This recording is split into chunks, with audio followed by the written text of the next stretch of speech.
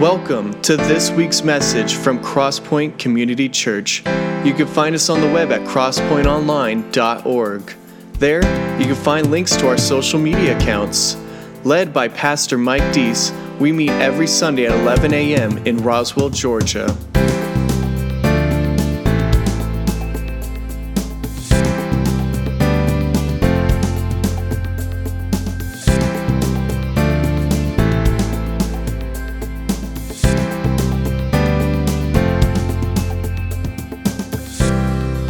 Now presenting this week's message. I think it's kind of appropriate if you, as we come to look at our passage today, we're continuing a series in our series of 1 Peter. And the series titles Everything to Live For. And God wants to remind us that no matter what you're experiencing, going through, that we have everything to live for when we come and acknowledge Him as our Lord and Savior. So today we're going to pick up in that with a message is titled A Better Way to Live. There's not a PowerPoint today or even notes. If you want to write down on something, just grab your neighbor's arm or whatever the case is. But I think it's really appropriate as we come to this particular passage in 1 Peter chapter 3. So if you have your Bibles, turn there with me. And if you don't, you just raise your hand. Steve's in the back, and he'll get you a Bible right there. And we'll look at this together. 1 Peter chapter 3. It's throughout this particular book that Peter is speaking to a group of folks that is really going through a very difficult time. These are new believers. These are new followers of Jesus Christ. And because of their faith, they're not only facing opposition, but they're being persecuted.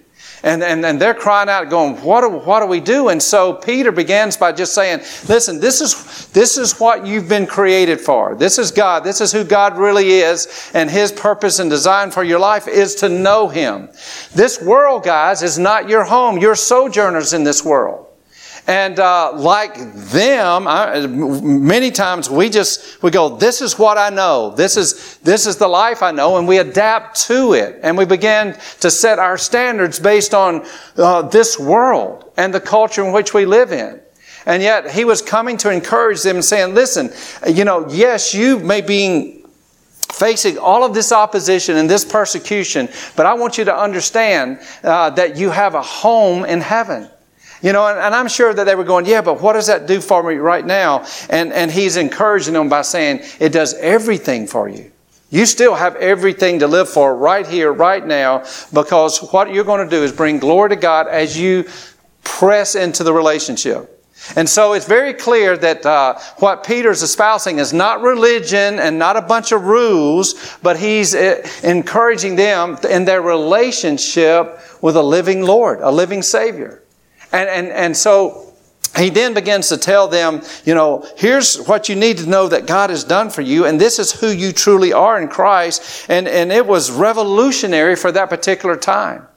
Because all of a sudden, what is being heard is that you are not who you make of yourself, but you have a whole new identity because of who you are in Jesus Christ. Who you belong to changes everything. Who you belong to changes so much. Have you seen that you have modeled some of the traits from your parents? And it's just because you were there. It was a product of your environment. You're just kind of living there. And so he's taking that same principle and he's saying, listen, I want you to know that you are God's. And that as you have trusted Jesus Christ, the Savior of the world, you now have His identity. You have a whole new identity. Christ in you, the hope of glory. So it's an amazing thing. He's encouraging me. He's saying, this is who you are. You are precious. You are holy. You've got all of this going for you. And then he gets into chapter 2, and he's saying, and as a result of who you are, this is how you should live. This is how you should live. And yet he brings into a word that we recoil against sometimes in our culture, and it's this whole word called submission. What do you think about it? Is it a positive thing or a negative thing when you think of submission? Are y'all, okay, let me say this clearly. Yeah. Now, I mean, you think especially in our culture today, we are in an independent-minded, people culture. And it's all about me, and it's all about now, and it's about me getting what I need, what I think I need in my life. And yet it's all in this particular book, and we see it throughout the Bible. We see that the Bible speaks with one voice when it comes to this whole idea of submission. And that's what Peter's talking about, this quality of submission. And so, I said, let me just look up some positive meanings, because I know that in our culture it has a lot of negative connotations to it. And it's been misused and misinterpreted and all that kind of stuff. And as I was kind of looking through the computer, through this Word document database, I didn't really get any encouragement, because the words that I saw that were related to when we use the word submission is passive, compliant, acquiescent, subservient, dutiful. Wow. So, obviously, this word, as we look at it in God's Word, is dealing with an image problem. So we want to spend some time today and take a look at that. So would you read with me? We're going to begin with 1 Peter chapter 3. And again, it's appropriate, because as these two families have come and acknowledged that Jesus is the way, that we're dependent on God, that we see God in His Word provide guidance as far as how we should live. Because you see, the number one priority for Carson and Tess and Rachel and Chet is not to be God, is to, raise their children right or anything like that, but is to love God. To love God with all their heart, soul, mind, and strength. That's their number one priority, is to love God and to seek God, and then He will begin to reveal the rest of what's. So we can get tunnel vision. We can begin to focus, what I need to do. And God says, love me first. Seek first the kingdom of God. So important. Here's what Peter says. He says, wives, verse 1, in the same way, and we'll come back to that, in the same way, be submissive to your husbands, so that if any of them do not believe the word, they may be won over without words by the behavior of their wives. When they see the purity and reverence of your lives, your beauty should not come from outward adornment, such as braided hair and the wearing of gold jewelry and fine clothes. Instead, it should be that of your inner self, the unfading beauty of a gentle and quiet spirit, which is of great worth in God's sight. For this is the way the holy women of the past, who put their hope in God, used to make themselves beautiful. They were submissive to their own husbands, like Sarah, who obeyed Abraham and called him her master. You are her daughters if you do what is right and do not give way to fear. Husbands, in the same way, be considerate as you live with your wives, and treat them with respect as the weaker partner and heirs with you of the gracious gift of life, so that nothing will hinder your prayers. Now let me just hit the pause button real quick before we pray. There are a lot of connotations in here, and there are a lot of buzzwords in here that gets a lot of folks all stirred up. But here's what I'm asking for us to do is, number one, God, show me what you want me to know and reveal to me the truth in this. Don't let me get sidetracked by a cultural definition or the cultural yik-yak of what this really means. You reveal to me the true meaning of this, that I may follow you in all my ways. Let's pray for him. Jesus, we thank you for your word. Thank you for your faithfulness in bringing us to this particular place to where we can just sit at your feet. Lord, I pray that you would give us ears to hear. We're asking for that right now. Remove the filters, maybe any stinking thinking that goes along with that, and let us just hear what it is you want us to know. If for some of us who have come up, Lord, in maybe a legalistic where some of this stuff was abused, God, just free us from that so we can encounter you today. And remember, you're not trying to give us a bunch of rules to live by. You're You're inviting us into a relationship that's filled with your love, truth, and grace, that we may experience freedom. Lord, we just pray for that today through your Holy Spirit in Jesus' name. Amen. All right, so here's a definition now, kind of a working definition that we'll use for this word submission as we think about this particular passage. It's courage to reject self-centeredness and work for the good of others. Courage to reject self-centeredness and work for the good of others. So what he is showing us in this passage, and really what he's showing us throughout this whole passage, and what God's Word always shows us, is a better way to live. Now, we've got these bumper guards as far as our culture in telling us how to live. You know, how a marriage should function, and what's okay as far as sex is concerned, what's okay as far as children are concerned, and it's just in our face all the time. And yet God is coming in and He's saying, I love you, and I'm providing you with my truth to show you a better way to live. And when you think that you've got to muster up this stuff to make your way, He's going, I'm going to show you a better way of live. Because here's the deal.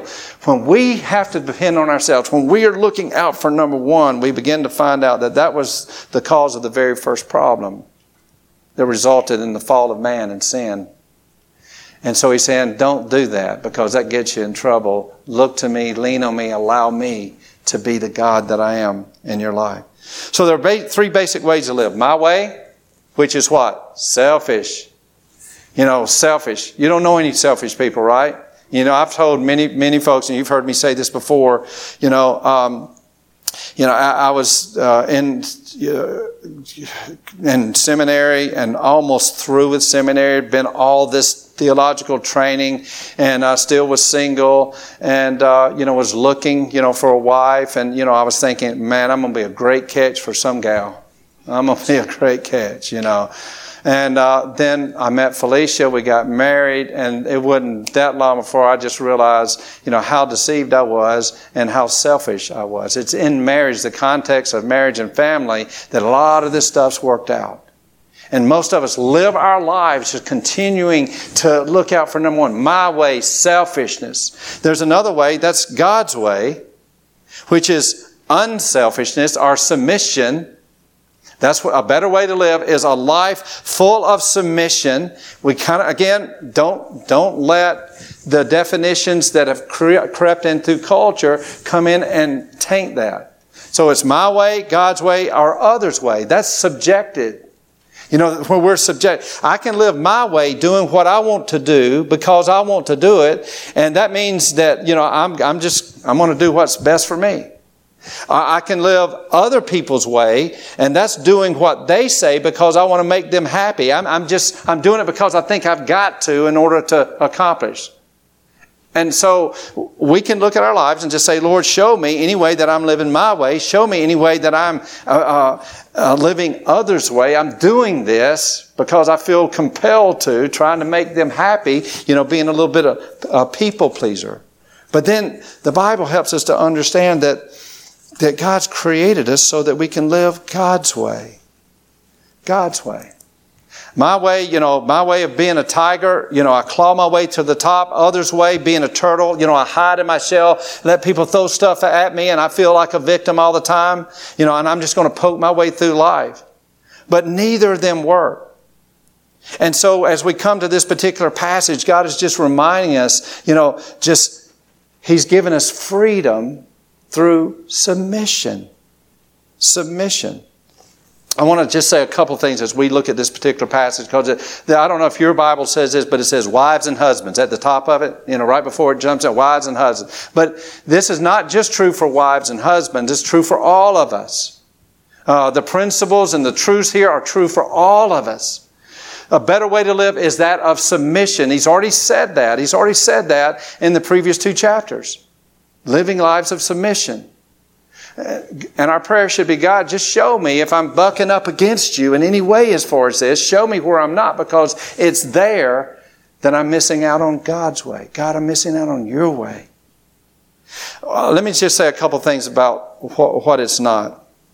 You know, when it's saying, wives, in the same way, be submissive to your husbands, you know, it's not speaking of male domination. You know, it's not speaking of male domination, and you know, at all. And as a matter of fact, everything that we find in Scripture is saying that we are to live selfless lives and that God has created us equally.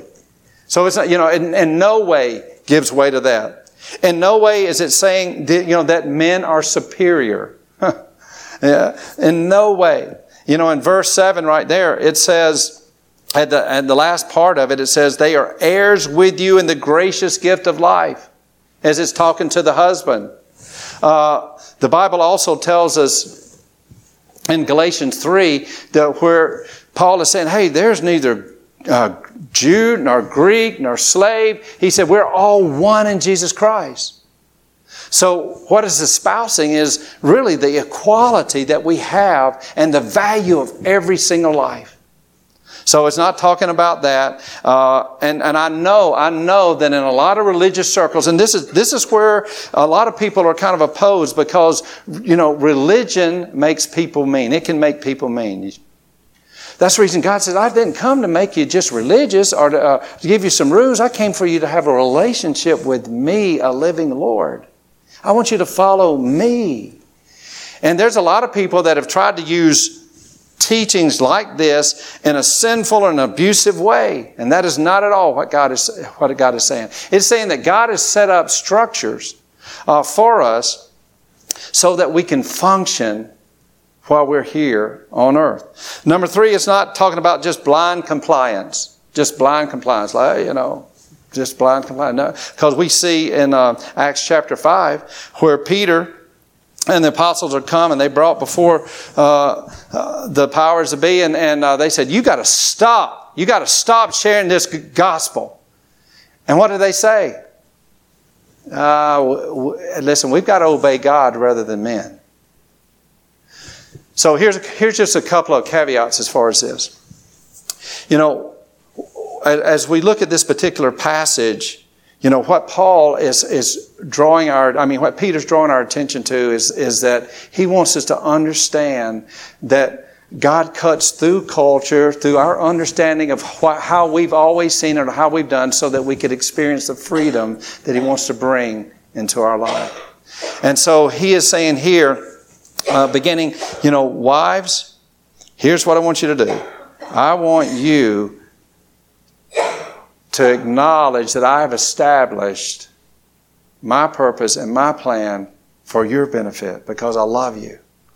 All right, so earlier in chapter 2, what did we see? What did he say? He said, I want you to submit to the authorities, to the government. Who was he talking about at that particular time? Rome.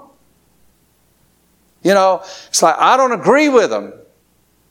You know, but look at the life of Jesus. Jesus perfect, and he submitted to God the Father. You'd think that if you're perfect that you wouldn't need to submit, but Jesus submitted to God the Father. And who else did he submit to? He submitted to Rome. He was crucified. You know, that just makes our blood boil. But God says, hey, I want you to understand.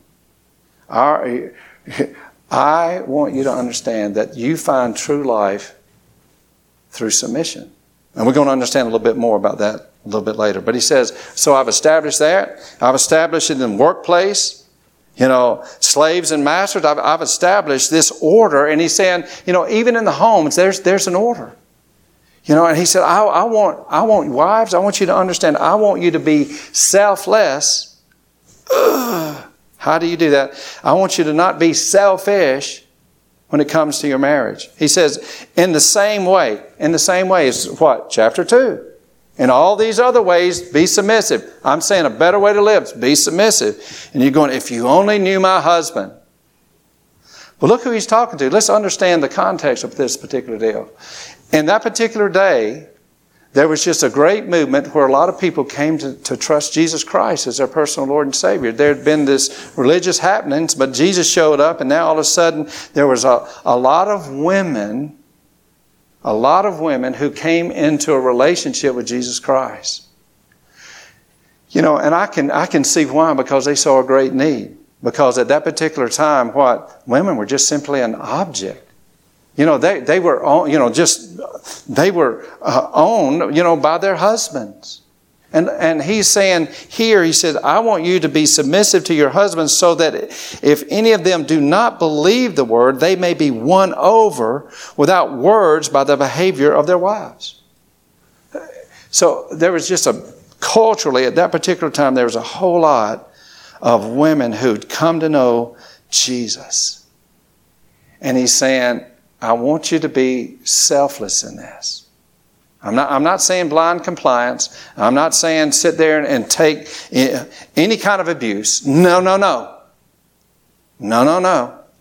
But when it comes to your home, just be selfless.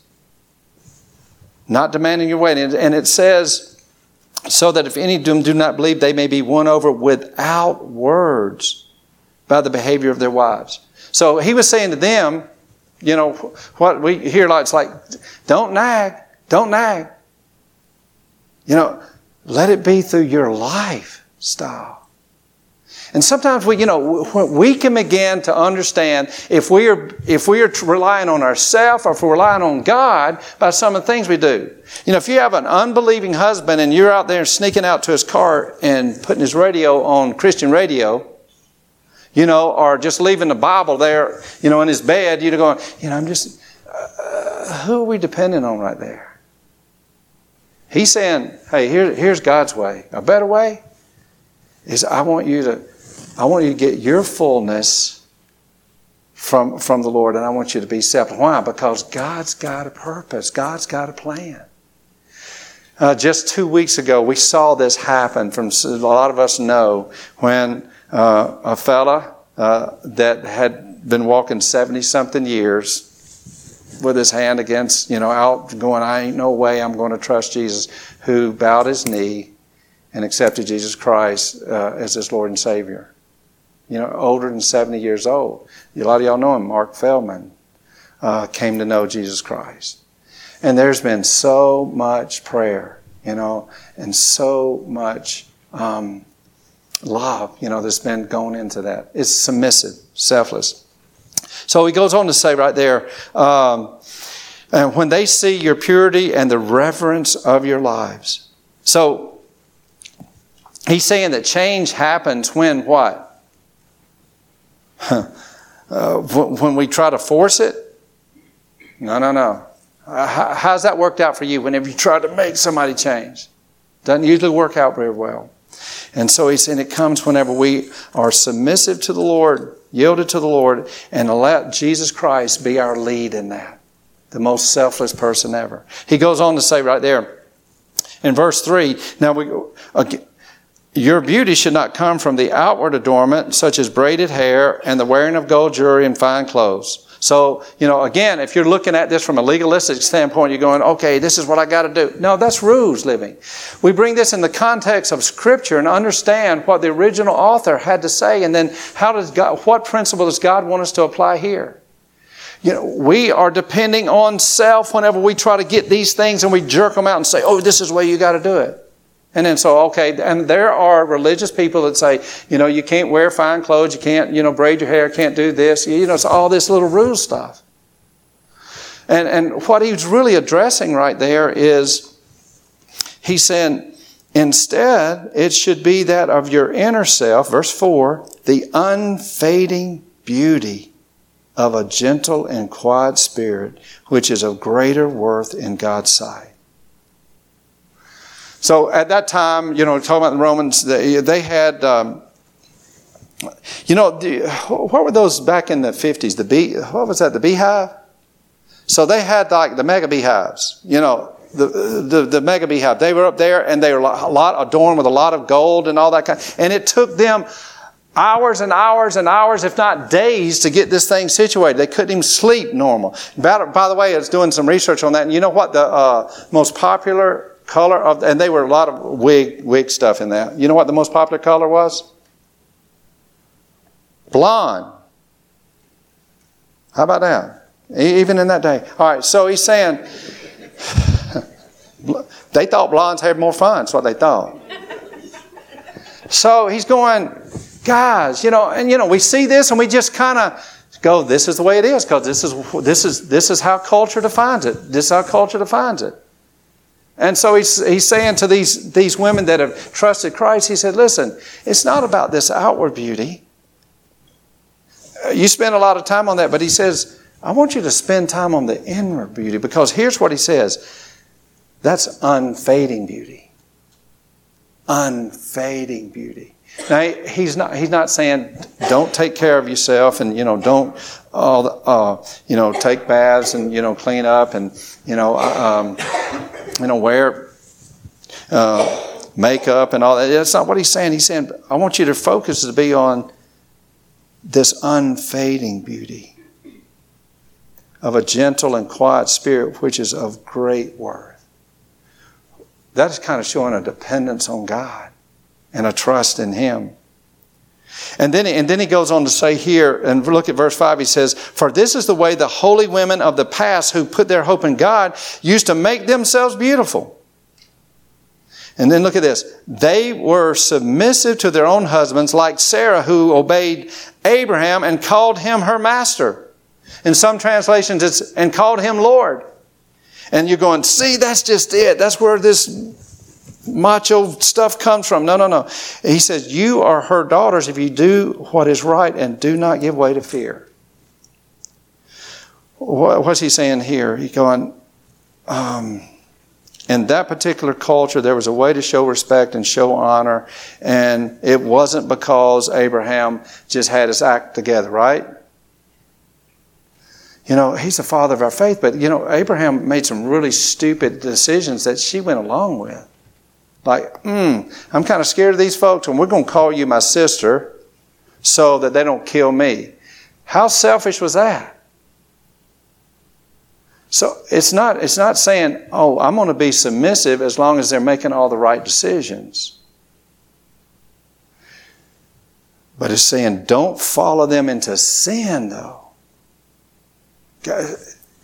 How do we discern? We've got the Holy Spirit under the leadership of His Word. And there are several times that we see in culture that it speaks about women and the roles of women and all that stuff. And it speaks with different voices and all that kind of stuff. And then we seek God on that. But what we do know is that there is one voice when it speaks from Old Testament to New Testament as far as we are one. There's no hierarchy. There's no deep valuing of that. We are one. Spiritually, emotionally, and every other way. But he said, here's a ticket to that. There are 6 verses here to women, and these guys only get 1 verse? God, what are you doing? What? Again, we need to put it in cultural context. Cultural context. Seen as property. All of a sudden, now they're redeemed and they're forever a child of God. And God's going, I've got a purpose and plan behind this to show my love to them so that they can come to know me. You go, but what about me in the meantime? God's grace. God's grace. Our loving Father. All right, verse 7. Says, husbands, in the same way, be considerate as you live with your wives and treat them with respect as the weaker partner and as heirs with you in this gracious gift of life so that nothing will hinder your prayers. And we go, what is this? A weaker partner? No. He's referring right there just typically, that I probably, as a man could probably, how many strong bodybuilders? He's just saying typically, weaker physically, and they like the upper body strength. He's going, you guys, you need to be protector. You need to find a sense of security. What is one of the greatest needs of women? It's that sense of security. What is great need of men? Respect. God just kind of wired us up. And he's saying, husbands, in the same way, be considerate. But we know there are several times in Ephesians that it's saying, hey, you submit to one another. You submit to one another. So it's a reciprocal kind of thing. But that actual phrase right there is saying that I want you to understand your wife. I want you to know your wife. I want you to have knowledge of your wife. Any of y'all remember the 5 love languages, the book, The 5 Love Languages? Yeah. And it says, there's different ways we receive love and are shown love. There's gifts and, flowers and acts of service or touch or things of that nature. We all have our love languages, and, I figured out pretty soon that for Felicia, my wife, that I could bring her flowers all day long and she would go, okay. But if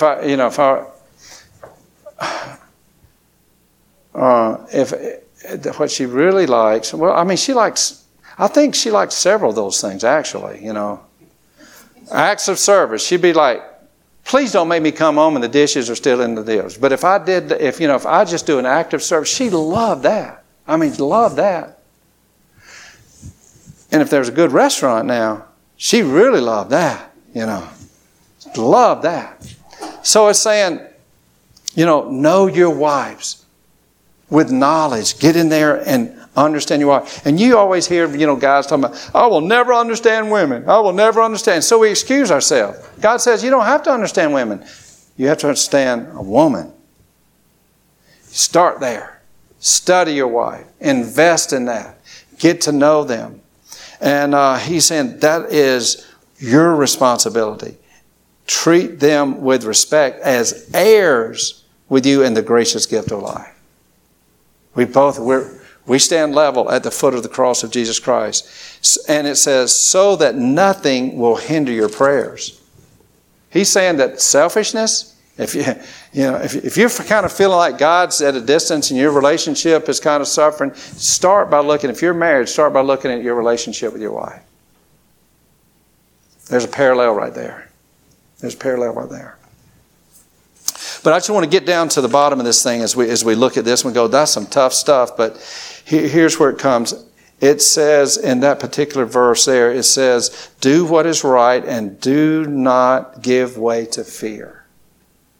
See, that's what stops most of us from living a life of submission. We're just like, I'm going to get taken advantage of. I'm not going to get to do what I want to. He says, do not go there. Do not give way to fear. It's scary to be unselfish, isn't it? It's scary to be selfless.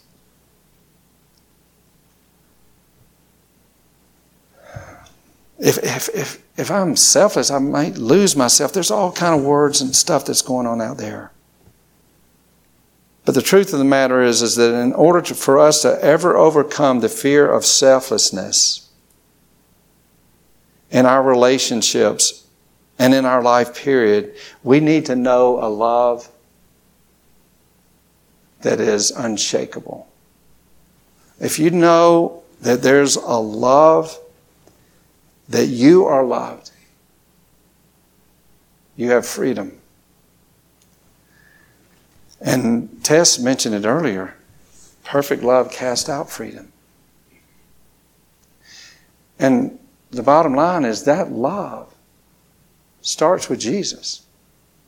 It starts with Jesus. When we come to know Jesus Christ and His perfect love for me, it builds a foundation of strength and security that allows me to all of a sudden take on a life that's saying, I'm others-minded and not selfish-minded.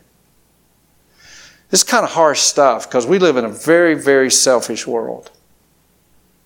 And it's easy for us just trying to hear some of this stuff and then go on. But the truth of the matter is that God is always at work. It doesn't matter if you're 10, 40, 80. He's saying, I want to do something in your life to reveal myself and my love for you and my love through you. There's a better way to live, and it starts with Jesus. Would you pray with me? Father God, we just thank you so much for your amazing grace and your love. But right now, Jesus, even for our group that we have here, Lord, there's been all kind of messages that we grew up with, stuff that we've always believed, and it's stuff that we're locked into. And yet, Lord, you are our teacher. You're the revealer of truth. And Lord, I pray that you would just wash away any beliefs or truths that has restricted us from knowing your love. Lord, I pray that if there's someone here today that does not know you and hasn't experienced your love, that they would take you at your word, that you've come that they may have life and have it abundantly, and that they would just simply come and receive you. Lord, I pray that they would not give way to fear, because it's in you that we have life. You tell us, Lord, that if we try to save our life, we'll lose it. But if we lose our life for you, we'll find it. Thank you that you are love. Lord, we just commit, Lord, this day and our lives to you. In Jesus' name, amen. Thanks for listening to this week's message from Crosspoint Community Church. You can find us on the web at crosspointonline.org. There, you'll find links to our social media accounts. We gather every Sunday at 11 a.m. in Roswell, Georgia. Tune in next week.